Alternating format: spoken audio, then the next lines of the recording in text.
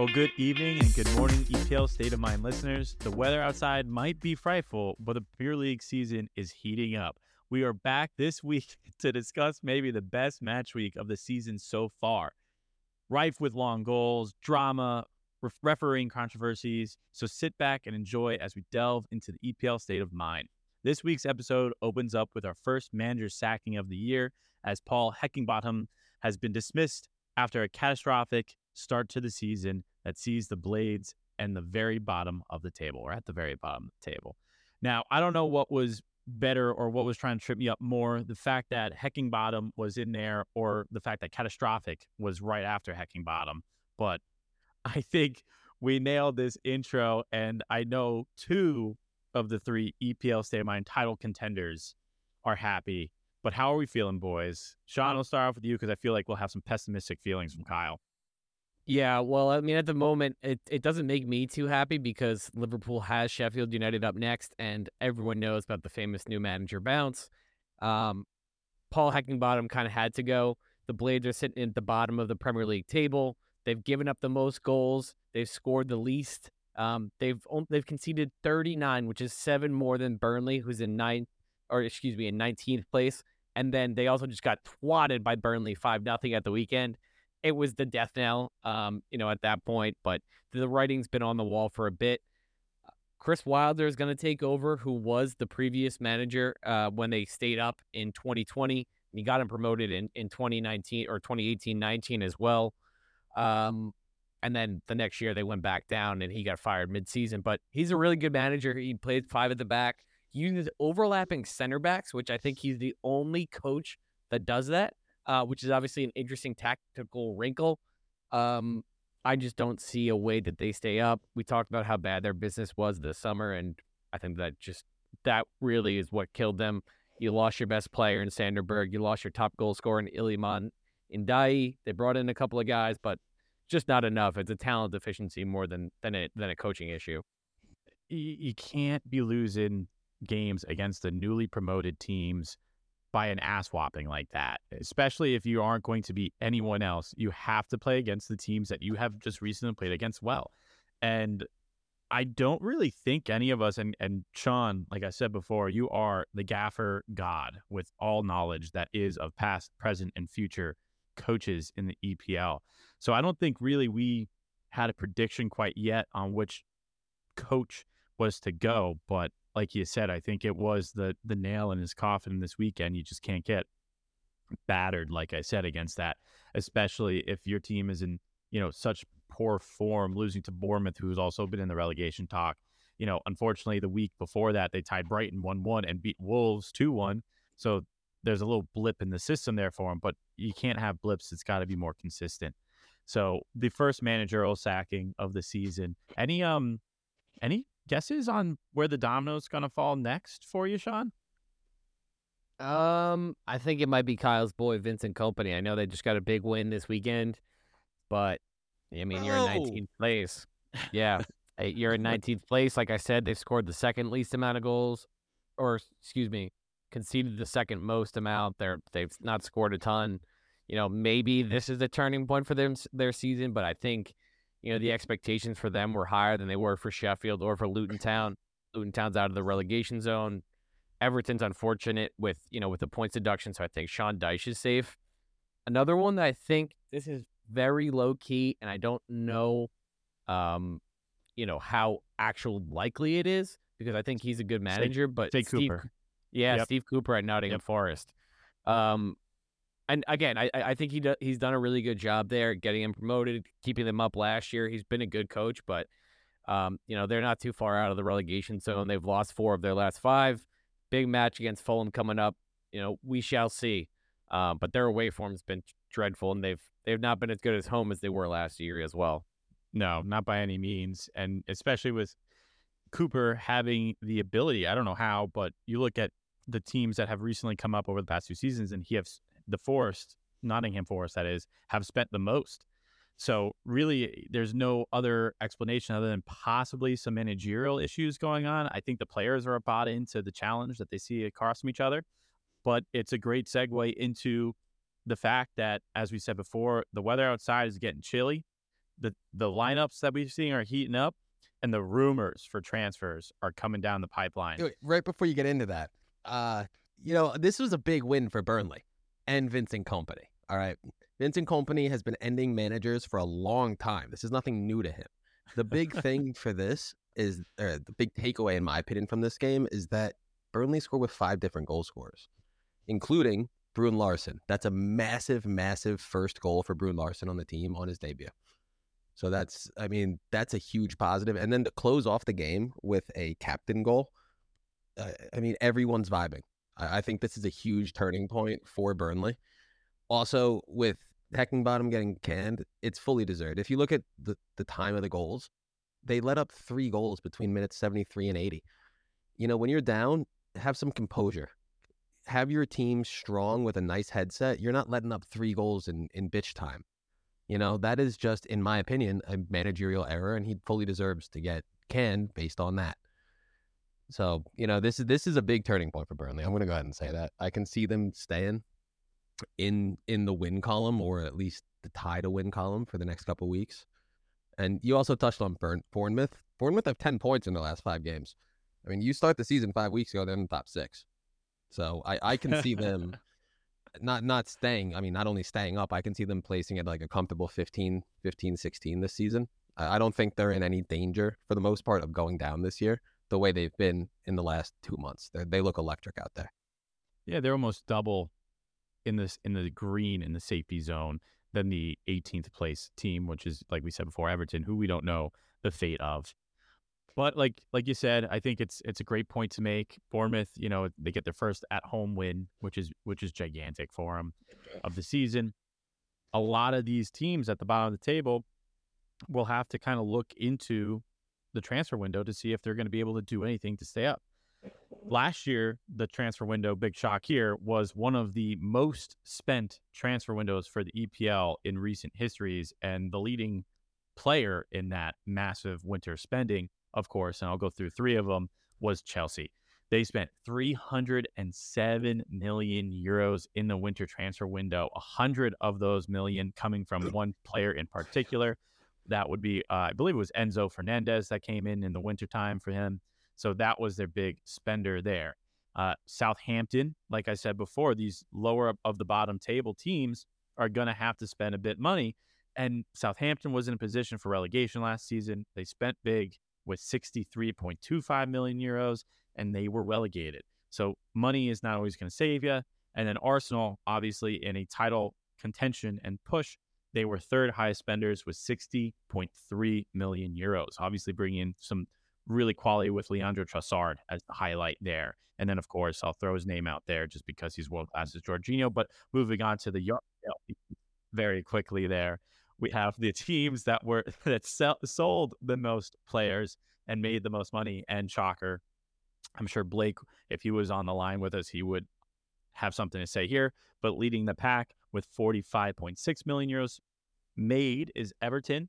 And then the other big shocker here is Brighton, made at least 14 million euros as well in the winter transfer window. Now, there were 2 teams that had absolutely no movement, essentially, coming out net zero, and that was Brentford. No one came in or went out. And then Man United, they were a net zero. And that, if you all remember, that shit show of a storm was because they let Ronaldo go scot-free. Other than that, we don't want to get too much into it because we'll kind of have a breakout session further down the road when the transfer window is actually occurring. But some big names to always consider when you have 6 months left in your contract going into the winter window. You start to wonder, where is your spot next season? Are you going to get that extension? Is someone going to splash the cash for you because your team is willing to sell you at a profit or for anything at this point before you get to go for free? And just going down the line quickly of some larger names that we've talked about earlier in the podcast throughout the season is Thomas Souček of West Ham, the center defensive mid player. He's started 12 of their 13 games and has a relatively good season so far for the Hammers. Aaron Wan-Bissaka seemingly came back into the starting lineup relatively easily for a very injury-plagued back line for Manchester United. He's played 8 of the last 13 matches. He was brought in for 55 million, so he'd probably be sold for a lot less at a loss. Eric Dyer from Tottenham He is a center back, as we all know, and we all don't appreciate him, I think, as much as he should be appreciated, but I don't necessarily agree with that either. He's played 2 matches, and the only reason why he didn't play this last weekend was he had a knock. But I would not be, shocked if Tottenham tried to make a line or a move there while they still can make a profit off of him. Jorginho, I know we spoke about him already, and I love to talk about him. He's got his last 6 months up in the year contract that he's got over at Arsenal. He's played in 11 of their matches so far. Anthony Martial, who's been under a storm of criticism, has played 12 matches and only started 4. Can't seem to find his form. That's another one they might sell at a loss. Thiago Silva, the man who just doesn't age, is Chelsea's center back. Started all 14 matches, one of their staples in the back there, but he is 39 years old. You have Joel Matip, a Liverpool center back, and these next 2 are your team, Sean, so I'd be interested to see what you have a quick say on them. But Joel Matip, center back from Liverpool, he's played 10 matches. He's 32 years old. Thiago, Liverpool center mid, hasn't played a single game of the season yet. He is 32 years old, and injuries only become more of an issue further down that line. So I'd be interested to see what you see if there's going to be an extension on there. Fabian Schär, Newcastle's center back, he has started all 14 games. To me, he's a must re-sign. I'm not sure if I've seen anything that he already has gotten an extension, but for me, he's a veteran player and was a massive influence in the season last year. And then obviously the last one that we have here is Danny Welbeck, a striker for Brighton who's currently injured, but has started 7 of the 8 games he's participated in. So just a really quick hit for that, to keep your eye out on some key names there over the transfer window coming up. Yeah, I mean, just hearing all that run through, Eric Dyer stands out to me. I think this is the time that Tottenham needs to let him go. I mean, as you said earlier, he was bought for $5 million. His current market value is $18 million, and that's on a stark decline right now. I mean, he hit the peak of $40 million from 2016 to 2019, and every year it's going down, $4 million here, $6 million here, and he's down to around 18 right now. I think this is the time that Tottenham needs to get rid of that player and bring in someone who's actually worth, in my opinion, 18 million. Because as you mentioned, he's, criminally underrated, but is he? He actually? He's played 2 matches this year. If you can get $18 million for a player like that, this is the time to do it. He's obviously not in Ange Postecoglou's plans. I think the only reason why he's possibly getting back in the lineup is because Van der Ven, unfortunately, one of the most underrated signings of the summer, speaking about transfers, is currently injured for quite some time. And Tottenham Hotspurs does need the depth, but to be honest with you, with the showing that we'll talk about later, maybe they don't need the Eric Dyer depth. Yeah, absolutely. And even just going off that, what you just said, he's clearly not in the plans. I mean, they're playing 2 fullbacks at center back right now instead of him. So that just sums it up. Sean, what do you think about your boys? Yeah, just quickly, I mean, I think Matip has to get re-signed. I think they don't have an obvious replacement for him in terms of a right-sided center half. Konate is also very injury-prone in his own right. I would think another 1-year extension makes sense. Thiago, I adore him. I think he's one of the best all-around midfielders in the world, but it's time to move on. My buddy Smitty is convinced he has a conspiracy theory that we sold him to Saudi after the window was shut, and we're just waiting for the window to reopen to sell him to Saudi, because he just seems to be that type of player who would go there. But seriously, if he is fit, great. It's a bonus, but injuries have really taken a toll on him, unfortunately. I think he'd be great in solving a lot of Liverpool's issues, but I think a replacement for him is needed. Whether that's January or the summer remains to be seen. Yeah, so this is more a question for both of you guys. I was reading, I don't usually look at transfer rumors. I think it's a lot of nonsense. It's a lot of just ways to get people to continue to go into the media. But I did read that Mbappe was looking and in talks with both Liverpool and Arsenal. So, I mean, I'm not included in this with Man City, but is that a player, in your guys' opinions, being fans of those teams, that is worth making room for at this point? Not in the winter. Yeah, but not in the. It won't be in the winter. Yeah. It won't be in the winter. No. But yeah, of course, he's one of the best players in the world. Yeah, he's unbelievable. Listen, I don't buy it. I think he's going to Madrid. Yeah, for sure. That's my take. We've seen that saga unfold over 3 different transfer windows, though, so crazier things have definitely happened. Fuck yeah. Are you kidding me? If Mbappe were to put on an Arsenal jersey, I would have a child now just to name him Mbappe Jr. and have him raised during the era of Arsenal Mbappe-ness. That would be insane. I got a tough question for you. Yeah.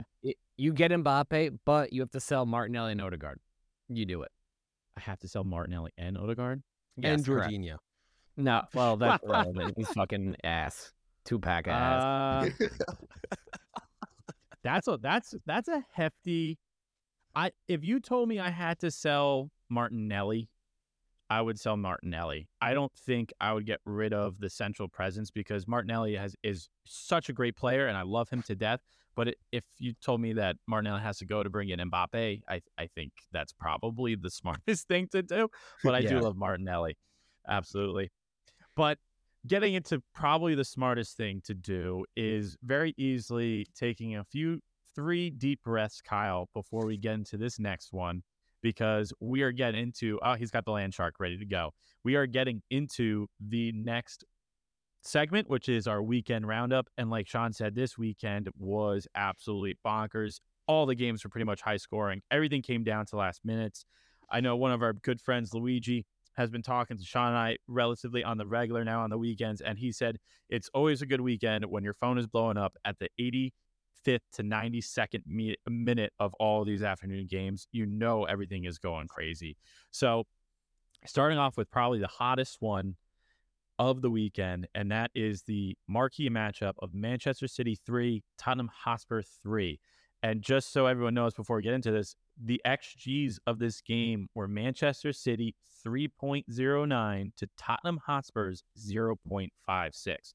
So right off the cuff, unfiltered reaction, Kyle, go. Unfiltered? Are you fucking kidding me? Absolute nonsense. Nonsense. But I mean, I was thinking all day about how I was going to talk about this game and keep my composure, which won't happen. But it was classic Man City. Just, pass the ball in the back. Oh, keep possession. Oh, if you have more possession, you win the game. No, that's not how it fucking works. Take all the passes you want. Take all the shots you want. Shots on target and goals. That's what I look at when it comes down to offense. And you know what? They tied 4-4 shots on target. They tied 3-3 goals. That's what it comes down to. It was brutal. Absolutely brutal. Simon Hooper. I mean, if you guys listening have a better punishment for him than like drawn and quartered, flayed, I think James mentioned tar and feather. That's you my guys personal let me favorite, know yeah. because I'm still on the fence about how he should be punished. For those who didn't watch the game, Simon Hooper brought back in the 93rd minute an absolute one-on-one breakaway from Jack Grealish because he said advantage. Holland was fouled around midfield, went down, immediately got back to his feet because he's not a pussy and he's in his young 20s and he can. And then he threw an over-the-top ball straight to Jack Grealish in stride, which gave him perfect pass, which gave him over 3 yards of separation from him in the defensive line. Granted, I'm not going to pretend Jack Grealish is the fastest man. He's been out of form as of late, but he scored the tying goal, or at the time it was the go-ahead goal in the 80th minute, which got equalized by Spurs by, of all people, Kulusevski, who, as Sean mentioned, watch out for him. But it was one of those plays where the ref plays advantage. Play continued. Jack Grealish got his first touch off before the whistle was called, had the breakaway, and then Simon Hooper called it back. I mean, I don't know if the EPL has been in talks with the NFL about scripting their weekends, but this was absolute nonsense. Nonsense. And, I mean, it was brutal. I mean, the Foden goal was beautiful. Absolutely beautiful. The second goal scored, first goal Man City actually put in was a Pep Guardiola special. It was almost 5 straight one-touch passes around the top of the box, found the man in the middle, tap-in goal, passed it in the side of the net. It's exactly what Pep Guardiola has been trying to teach this team for 7 years, and it's really nice to see it in flow, in motion. That being said, that was really the only beautiful goal. I mean, Jack Grealish did slot his in, another type of pass-in goal, as Pep Guardiola loves to score without De Bruyne on the field. But I think Son had the most impact. He scored early. He scored again early on the wrong net, idiot. But it was you gotta do Sonny like that, bro. That guy is like the nicest person. Like the least hateable player in the league. But yeah, I mean, dumbass, he shouldn't have done that. He was making up for all the goals that were called back last weekend. All in all, I think genuinely, and this is my genuine opinion. I don't care if this happened to Bournemouth. I don't care if this happened to Brighton. That decision by Simon Hooper to bring back that play at the end of the game was the closest I've seen to he clearly got paid. Clearly.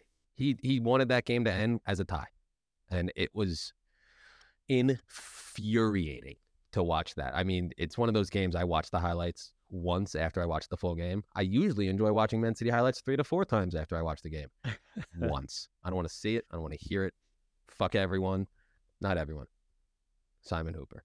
But that was absolute hogwash, nonsense, tomfoolery. We've been robbed. And I mean, this is going to have ramifications. This comes down to De Bruyne's absence once again, week after week. He's needed. We need that pass. We can't just dribble the ball up the net, as Pep Guardiola likes to do. If you don't have the best passer in the world on your team, it doesn't work. So, I mean, we have Aston Villa this weekend, and I can see us dropping more points to Villa at Villa Park. I don't disagree with you, but I'm more interested or would like to hear from Sean, being another victim of the Simon Hooper era or saga.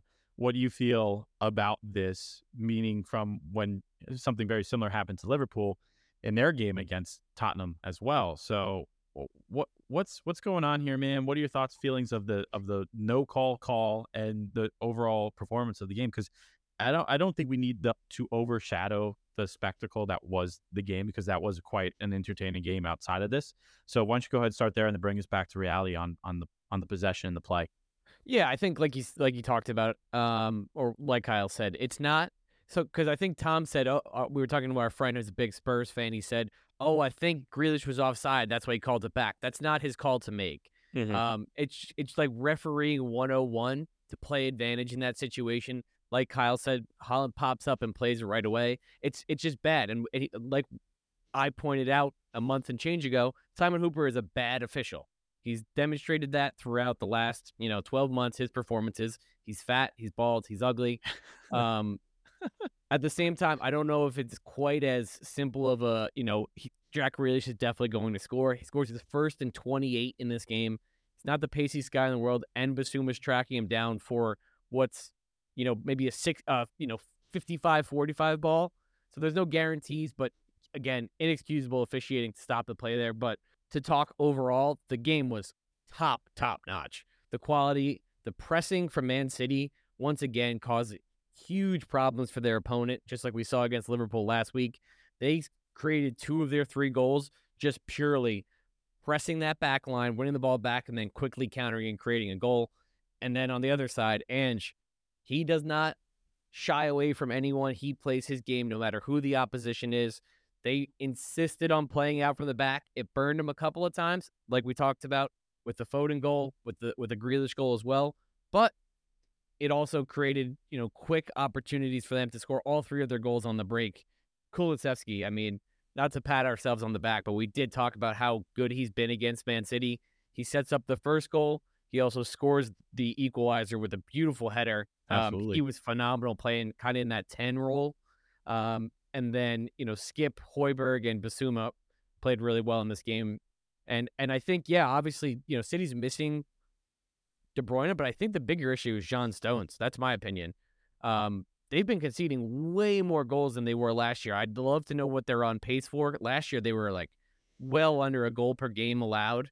And Stones is a big miss in the middle of that park. I don't think Akanji is best playing that inverted or whatever, moving into midfield role just doesn't suit him.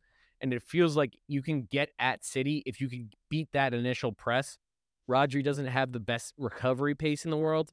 And if you just kind of get past that first level of press, we saw it with the goal against Liverpool, or the Liverpool goal. We saw it a few times in this game, and we saw it with the Kai Havertz knock on for the Martinelli goal. If you can get past that initial press and play it long, City can be had. Yeah. And they've shown a little bit more weakness than we've seen in the last couple of years. And I understand De Bruyne is top-notch. They'd score more goals with him. They probably don't have to be as attacking if they have him. But I think Stones is as big, if not more, of an impact with the results lately. Yeah, I mean, absolutely. We have it highlighted here. Is Man City's defense in question here? One, I think a big thing that people are pointing out as well on the offensive side of things, Erling Haaland had a couple opportunities to put the game away for Man City, and he missed. Now, granted, the guy has I'm pretty sure, a 19% conversion rate for his shooting, which is impeccable. But you got to capitalize on situations like that to not shadow the incident that happened with Simon Hooper. You score that goal, maybe that doesn't happen, not giving him a hall pass by any means. But the big thing for us here is I think the defense, and I think you're spot on with Stones. And I think, Kyle, you mentioned before, I think the defense is taking a massive hit because also Kevin De Bruyne isn't in, which now they have to kind of adjust for people to play in multiple positions that they're not normally playing to make up for possibly the lack of creativity. Like, I'm going to use Silva as an example. Kevin De Bruyne could fit right in there. He's in the center of the pitch. He kind of plays a false nine, but instead of that, you have Julian Alvarez there. So now you kind of have the forward-thinking forward there. Silva's playing out wide, more of a winger. There becomes more of a gap in the center, and you have Stones, who is possibly an inverted not a fullback, but an inverted center back to step up when needed to be alongside Rodri. And a lot of the issues are coming down that center of the pitch. And Sean, to your point, on pace right now, Man City, they had 33 goals against last season alone, the entirety of the season. They're at 16 right now. They're at half of what they are, were expected to be. And we're only in week 15. Yeah. And, the saying goes, defense wins championships. And the stat that I'll make a connection to Arsenal here is shocker. What a shock that James is going to bring up Arsenal. How about you compare him to Chelsea 2004-2005? That's who you compare him to. If you know, that is the defensive standard. But if you look at the change between Arsenal this year and last year, is they're lacking in the goal department, but they're rock solid in the back. And they were not lacking goals last year by any means, and they still lost. So a bit of a reorientation of their focus this year was their defensive shape and their lineup. So City, if I'm Pep, I might be not tinkering around with that back line kind of formation anymore. Yeah, I mean, to your point, I think Saliba's out of his mind. He might be the best center back in the world right now. But well, thank you. Yeah, I agree with you guys where the defense definitely needs help. It's just this game specifically, I wouldn't put on the defense. They allowed 4 shots on target, 8 total shots. I think Ederson messed up pretty big this game. Yeah, he had absolutely. I don't think all 3 of those, I don't think they should all have been in the back of the net. The first goal, it was hard, but it was right at him. He's got to make that save. Got to make that save. When you're a goalie who's not used to getting shot on very much, maybe he's a little bit rusty back there. At the end of the day, though, it was 4 shots on target. 2 of them were Kulusevski's unsavable. Yeah, you're not doing anything about that. Perfect. But other than that, I don't think that they should have allowed all 3 of those goals. And as a defense, if I had been told, hey, by the way, Man City is going to let up 4 shots on target that game, I'd go, word, sweet, good job, defense. 4 shots, no problem. No, Sean, you're right about Lo Celso's for sure. It's a good finish. That's a really good finish. Yeah.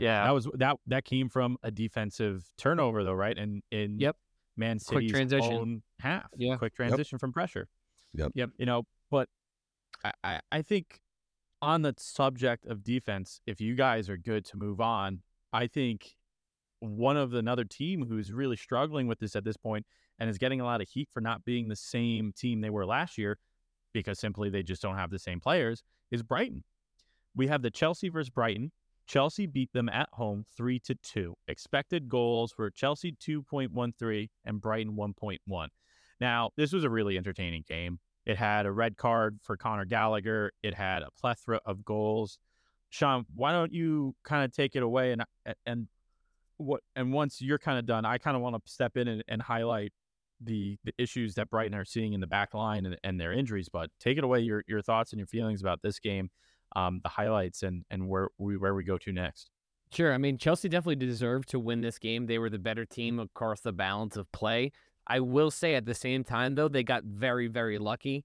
You talked about Gallagher getting sent off. Moises Caicedo had 3 fouls that could have been yellow cards. He got booked in like the 40th minute, and then he had 2 quick ones right after that. He could have easily been sent off, one on each side of halftime, and they'd be down to 9 men. But they were able to pull this one out. It almost seemed like once Brighton got the man advantage, they weren't able to convert. They don't have the same attacking, incisiveness, I guess is the word. Buonanotte, one of my favorite names in the league, scored a goal, came in off the right and put it in on his left, which is a nice goal. But yeah, I think and you're going to touch upon it now, they just don't seem to have the same level of creativity or, the killer instinct that they've had. And probably a big part of that is due to transfers and European football that they're contending with now. Yeah, I mean, they're feeling it. They're feeling the battle of the war on multiple fronts with their domestic and European play.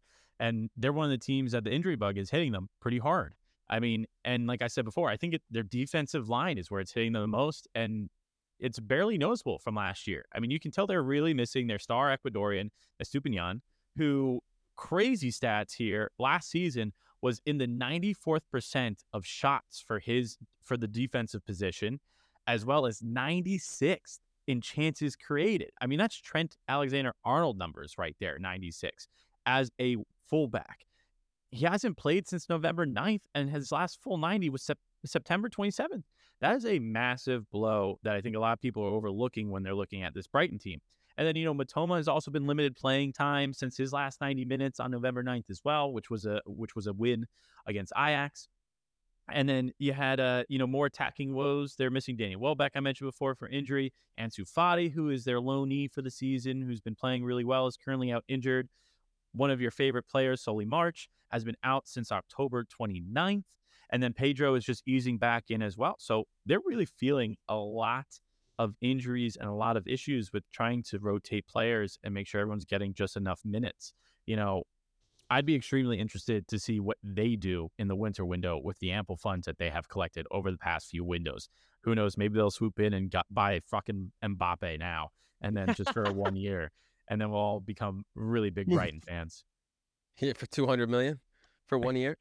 I think they got it over one transfer window. So, I mean, they could do it. I can't believe Brighton's still in the green right now. They're unbelievable over there with their business.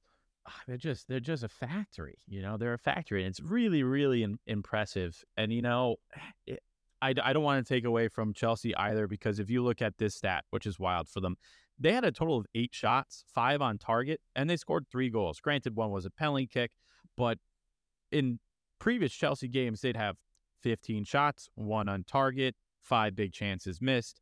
It's definitely an impressive performance from Chelsea. Brighton still were able to put up some really impressive numbers, but they had a man advantage with 18 shots, 9 of them on target. And they had 68% possession. But this is just another really good win for Chelsea, who are trying to make a comeback this season. But comeback of the weekend definitely goes to your boys in red, Sean. Liverpool coming back, really having, an impressive game all in all, but Fulham almost had an as equal, if not more impressive, game for them. I think for them, I think it was probably their best game I've seen them, especially in the center of the park and their ability to control and move the ball around, especially taking advantage of some mismatches in the center of the pitch with Liverpool's lineup. But for those who did not see it, Liverpool won this game 4-3. Liverpool had an XG of 2.44, and Fulham had an XG of 1.38. But Sean, take us through this game, your thoughts, your feelings, and I can only imagine what your heart rate was at the end there, around the 89th, 88th minute. Absolutely insane. Yeah. You talk about a swing of emotion, that 80th minute and then the 87th, 88th. I mean, I can obviously throw it at Kyle here. I think 4 goal of the month candidates. Trent's first one, the free kick that ended up being an own goal. It went off Leno. The second one is the pick of the bunch with the volley from McAllister. Endo, who I was like furious. I'm like, what is Klopp doing? We're down a goal. He's putting on our backup holding midfielder. He scores a pearler, and then Trent half volley to win it just 65 seconds after the Endo goal. It was insane. Just an absolutely insane. The game was like smoking crack, basically. I've never smoked crack, but I imagine this is what the type of feelings that what I would undergo, because I was up here, I was down there. It was rough. But yeah, I just overall really wild one. I think this is a game that more likely than not, if Allison's in goal, is a lot more comfortable of a win. Not to shit on Queevy Kelleher, just not his best game by any means. Got beat at his near post on the first goal. But take nothing away from Fulham. Like you said, they played really well. They were good on the counter. They were slick in their build-up play. and they caused Liverpool a lot of problems. And also, from an attacking sense, yeah, Liverpool had high XG, but all of their goals had to be pearlers. There was no easy, clear cut, bang it in chance that they created. So credit to Marco Silva, he had a really good game plan and caused a lot of problems. But yeah, obviously, I mean, the guy to talk about is Trent. Just a beautiful goal, and really another big goal 2 weeks in a row from him. I think it's time to retire him from the right back position and put him in midfield. It's just you're stifling such a good creator. Obviously, he can still do that at right back, but also his long distance shooting is among the best in the league, and you don't get the best out of him at right back anymore. I don't think, but I could be wrong about that. But I want to quote something my friend Jack, who's a Tottenham fan, said to me. He goes, "Liverpool has alligator blood. It just seems like no matter what you do to them, especially when they're at home, it doesn't seem to rattle them. They just kind of just keep going." And as soon as that Endo goal went in, I was like, they're going to win this game. You could just feel it from the crowd. The crowd was really into it.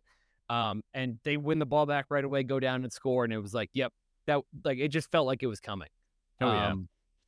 It obviously, like you said, just complete swing of emotion, but huge 3 points. And the only negative thing I would say is that they clearly need more control in their games. And I think you touched on it here. It might be time to put Cody Gakpo in the 9 to start him at least. Yeah. I kind of mentioned it briefly when I was talking about Man City being able to put the game away when they have those opportunities with Haaland. And I want to bring it up to you with that number 9 is Darwin Nunez. Can you trust Nunez? He is currently tied for second with big chances missed at 13 and has a shot conversion rate of 6.8%. And in this game, he really went for power and would have been a great finish if it was just about a half inch to an inch lower. It probably goes bar down into the goal, but it's the bar is not his friend. The post is not his friend. Easy goals are not his friend. Is this something that you start to really consider? Yeah, it's difficult because I mean, he also puts himself in position to create a lot of chances. With his pace, his power, he doesn't really give up on anything. But yeah, obviously his composure needs work, his finishing needs work. And like I said, I think, having someone like Gakpo in the center forward spot gives you a bit more control. He's a bit more like that Bobby Firmino type of player where you can, possess the ball and then you could throw Nunez on it at 60 minutes and let him cause chaos with fresh legs. I think I don't think that's the long-term solution. I think Nunez is the 9 of the future. But just in the present moment where Liverpool play a little too chaotically, I think Gakpo comes in and settles things down a bit. But I got to give him credit. He kept the ball alive on the 4th goal too. It was a shot from distance from Gakpo. Nunez runs onto it, crosses it back over to Tsimikas. He heads it down for Trent. So he was part of the goal, that won them the game. But yeah, I understand. Obviously, you can only make excuses for him for so long. Yeah, but also I bring it up to stir the pot a little bit, but you can't knock that he's having a very good season regardless of that conversion rate. He is one of the highest goal contributors of the season so far. I mean, he's almost up there with Saka, who just surpassed him over the past two weekends with goals and assists. But he's got 4. What is this here? He's got 4 goals and 4 assists for the season. Him and Salah were looking like the duo of the season for quite some time there. But I think in the beginning of the season, we talked about exactly what you said. You bring Gakpo on for the more needed control games and then just fucking walking chaos or running chaos for Nunez.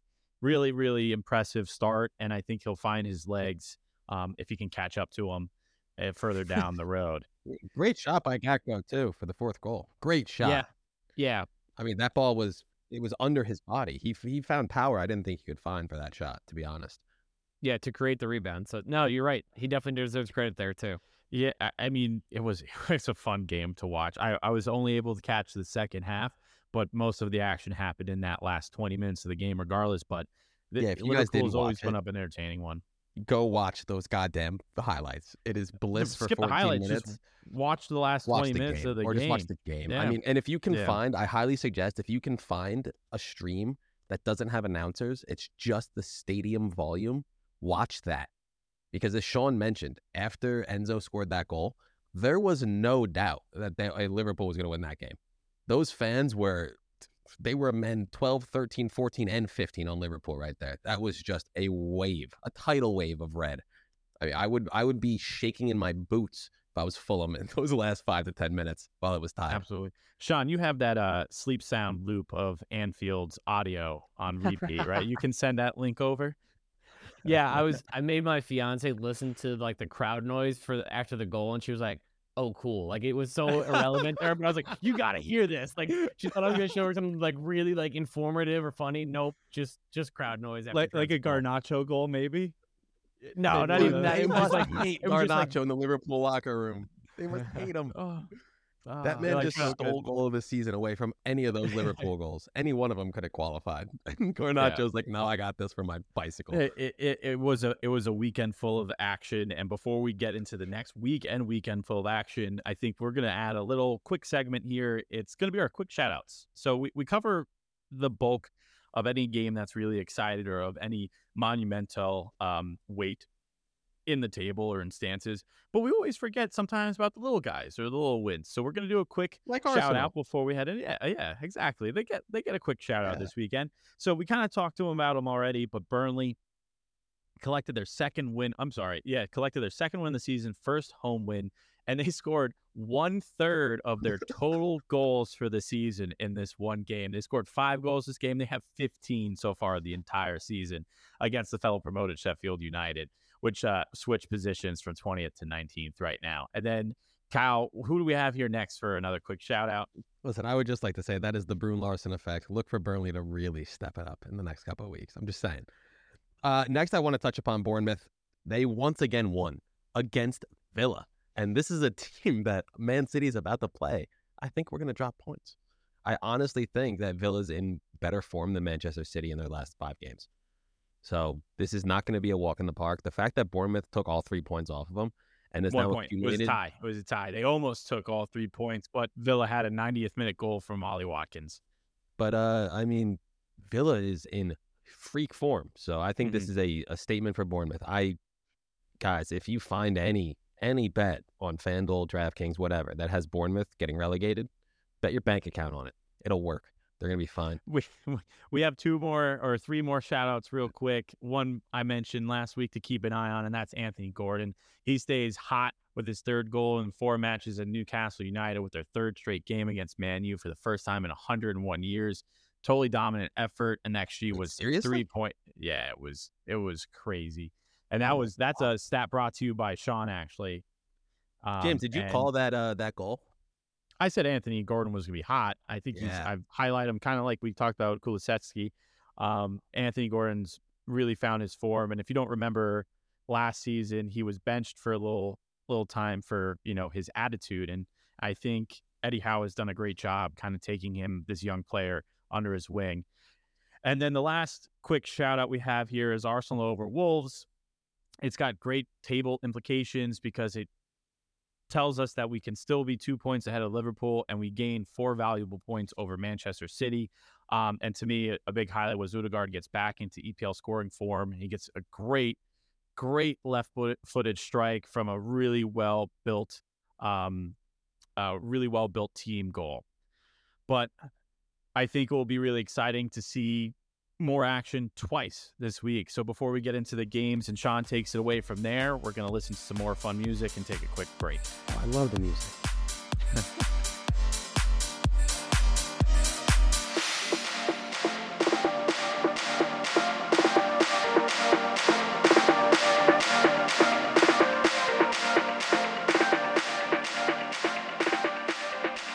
All right, so we have now entered the festive period of the season. 6 matches in the next 26 days, plus the return of the FA Cup. Depth will be tested. Resiliency will be tested. This period of the season can make or break a team season, particularly, with injuries, with the accumulation of games. And speaking of accumulation, that's going to affect Man City this week because they will be without Rodri and Jack Grealish, as Kyle touched upon before, when they go to Villa on Wednesday. We won't go too into depth on this one, but I just wanted to mention Villa's one of 2 teams that have won every game they've played at home this year. They have the best goal differential of any home team this year. That's going to be tested. They have 2 massive fixtures this week, both at home. First, they have Man City coming. Like I said, no Rodri, no Grealish, no De Bruyne, no Stones, no Kyle Mansley. And then Arsenal. They take That's a big your loss. boys. Yeah, the Mansley one. I don't know if they can overcome. And then the Arsenal takes a trip down to Birmingham as well. Arsenal have 1 loss and 1 draw in their only 2 away matches against the top half this year. So that's an interesting note, just to see if they can overcome their poor form on the road so far. I know you're going to respond by telling me that they got robbed at Newcastle, but I still thought it was worth mentioning. You said it. I'm good. We can live on. My heart is still over there. But the pick of the bunch for me is Chelsea versus Man United at Old Trafford. This is a midweek game. This is on Wednesday. Two teams where we feel like we're talking about every week, their lack of consistency and just, general chaos. This game could be the beginning of the end for Ten Hag, coming off a bad loss against Newcastle. Yes, they only lost 1-0. They were outplayed from the word go. They had some chances late. I know Kyle's friend Ian wants me and James dead for picking Newcastle in that game. Hopefully he's softened on that stance. But Man U at home, they won this fixture 4-1 last year, and they're desperate. I'll go to you, Kyle, quickly. What do you think about this one? I think Chelsea wins this one too. I called them over Burnley. I'm going to call them. I mean, Burnley's a better team than Man U right now. Chelsea is in form. Period. They are scoring. I mean, we touched upon it last week. They've been scoring out of their mind in the Premier League. They've been going 4 goals here, 4 goals there. They just popped 3 against Brighton. So they're doing this against top tier teams. They're gonna score against fucking Maguire. It's gonna happen multiple times. That oaf is gonna be plastered to the floor. He's gonna get dropped by Sterling, and Sterling is going to, with his ass sticking out dribble that fool. It's gonna be fantastic. You always have to. You guys bang on me all the time with my comments about physical attributes, but I think Kyle has talked about Sterling's ass as much, the bunda, as much. But I guess it's kind of more so applicable here. But I'm with Kyle on this one. I think Chelsea takes it. I think we see a goal from Sterling. I see a goal and assist from Sterling. I think Chelsea wins this game 2-1. I'm gonna go for a draw. I think Chelsea's, like we've talked about, has not lost to any teams in the top half, or at least, I think things to the top half. It's really the bottom half where they struggle. They've done well against the Big Six. I think they're going to cause problems for Man United, but it's hard for me to pick against them at Old Trafford. I think they find a way to eke out a 2-2 draw. Should be a good one, though. And then another game, James, I'll throw it over to you for this one. Let's forget Spurs West Ham. Spurs Newcastle United on Sunday. Yep. That's a cracker. It is. And the only thing that I will say is they're both injury-plagued teams. Spurs has shown us that even with the injuries, they are still capable, especially with what they put up against Man City this past weekend. The big thing for me is their home record.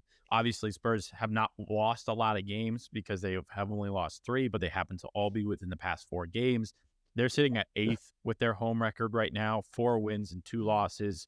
They have also played one of the least amount of home games, so it's kind of a skewed stat there. But if you look at away form, Newcastle is shite too. They've played 6 away games. They've only won 1. They've drawn 2, and they've lost 3. And they have a goal differential of 3. So their defense is kind of lacking, specifically away from home. And that's not something that Spurs are going to not take advantage of, and especially with kind of the younger back line that Newcastle could possibly be having out there. It could be a really tight game. I think Spurs win this one. I think they win 2-0. I think they really take the momentum that they got from Manchester City and they win. Obviously, I would love to see them not win, but at this point at the table, in all comps or all home and away, it's 5 versus 6. So either team losing is a benefit to the EPL state of mind title race. A draw would be ideal, possibly 2-2. I think we're either going to see Newcastle with a goose egg or a tie 2-2. Okay. And just while we're on the subject of Newcastle, they are my lock of the week on Thursday at Goodison Park. And Kyle, I know you're going to look at me like, how could you pick against Everton at Goodison Park? But I just feel like Newcastle are turning it around. They're starting to get their players back fit. They'll take a lot of inspiration from that win against United. Yes, they're on the road against a tough opponent, but I think they find a way. They're plus 140 right now, which is good odds for a team that's in the top half. Wow. That's a respect shown to Wow. Goodison Park, but I'm going to take the Magpies to win that one. That's my lock of the week. I look to be the first one to go above 500 since Kyle in like week 8. So that's my pick.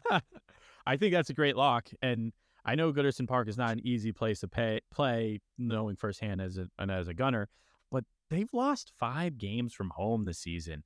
To see Newcastle being plus odds right now, I think that's right. I think you're Hammer gonna. that one, fellas. Yeah, Hammer that lock of the week. That's a great one. Are we all in an agreement of this lock of the week? Is this Yeah, our first I think Sean unanimous? found it.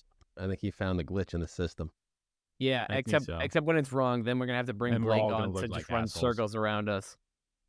I agreed, but again, like Sean said, there is no better time than the holidays, and this is a massive reason why. A lot of action. Teams will be tested. The EPL state of mind, knowledge bank, and mental capacity for games will be tested, and hopefully you all will test yourselves on how much soccer or football you can watch over this holiday month. So until then, it's EPL State of Mind signing out. As always, thank you for your listens, your comments, and your contributions. Until then, enjoy the week of action.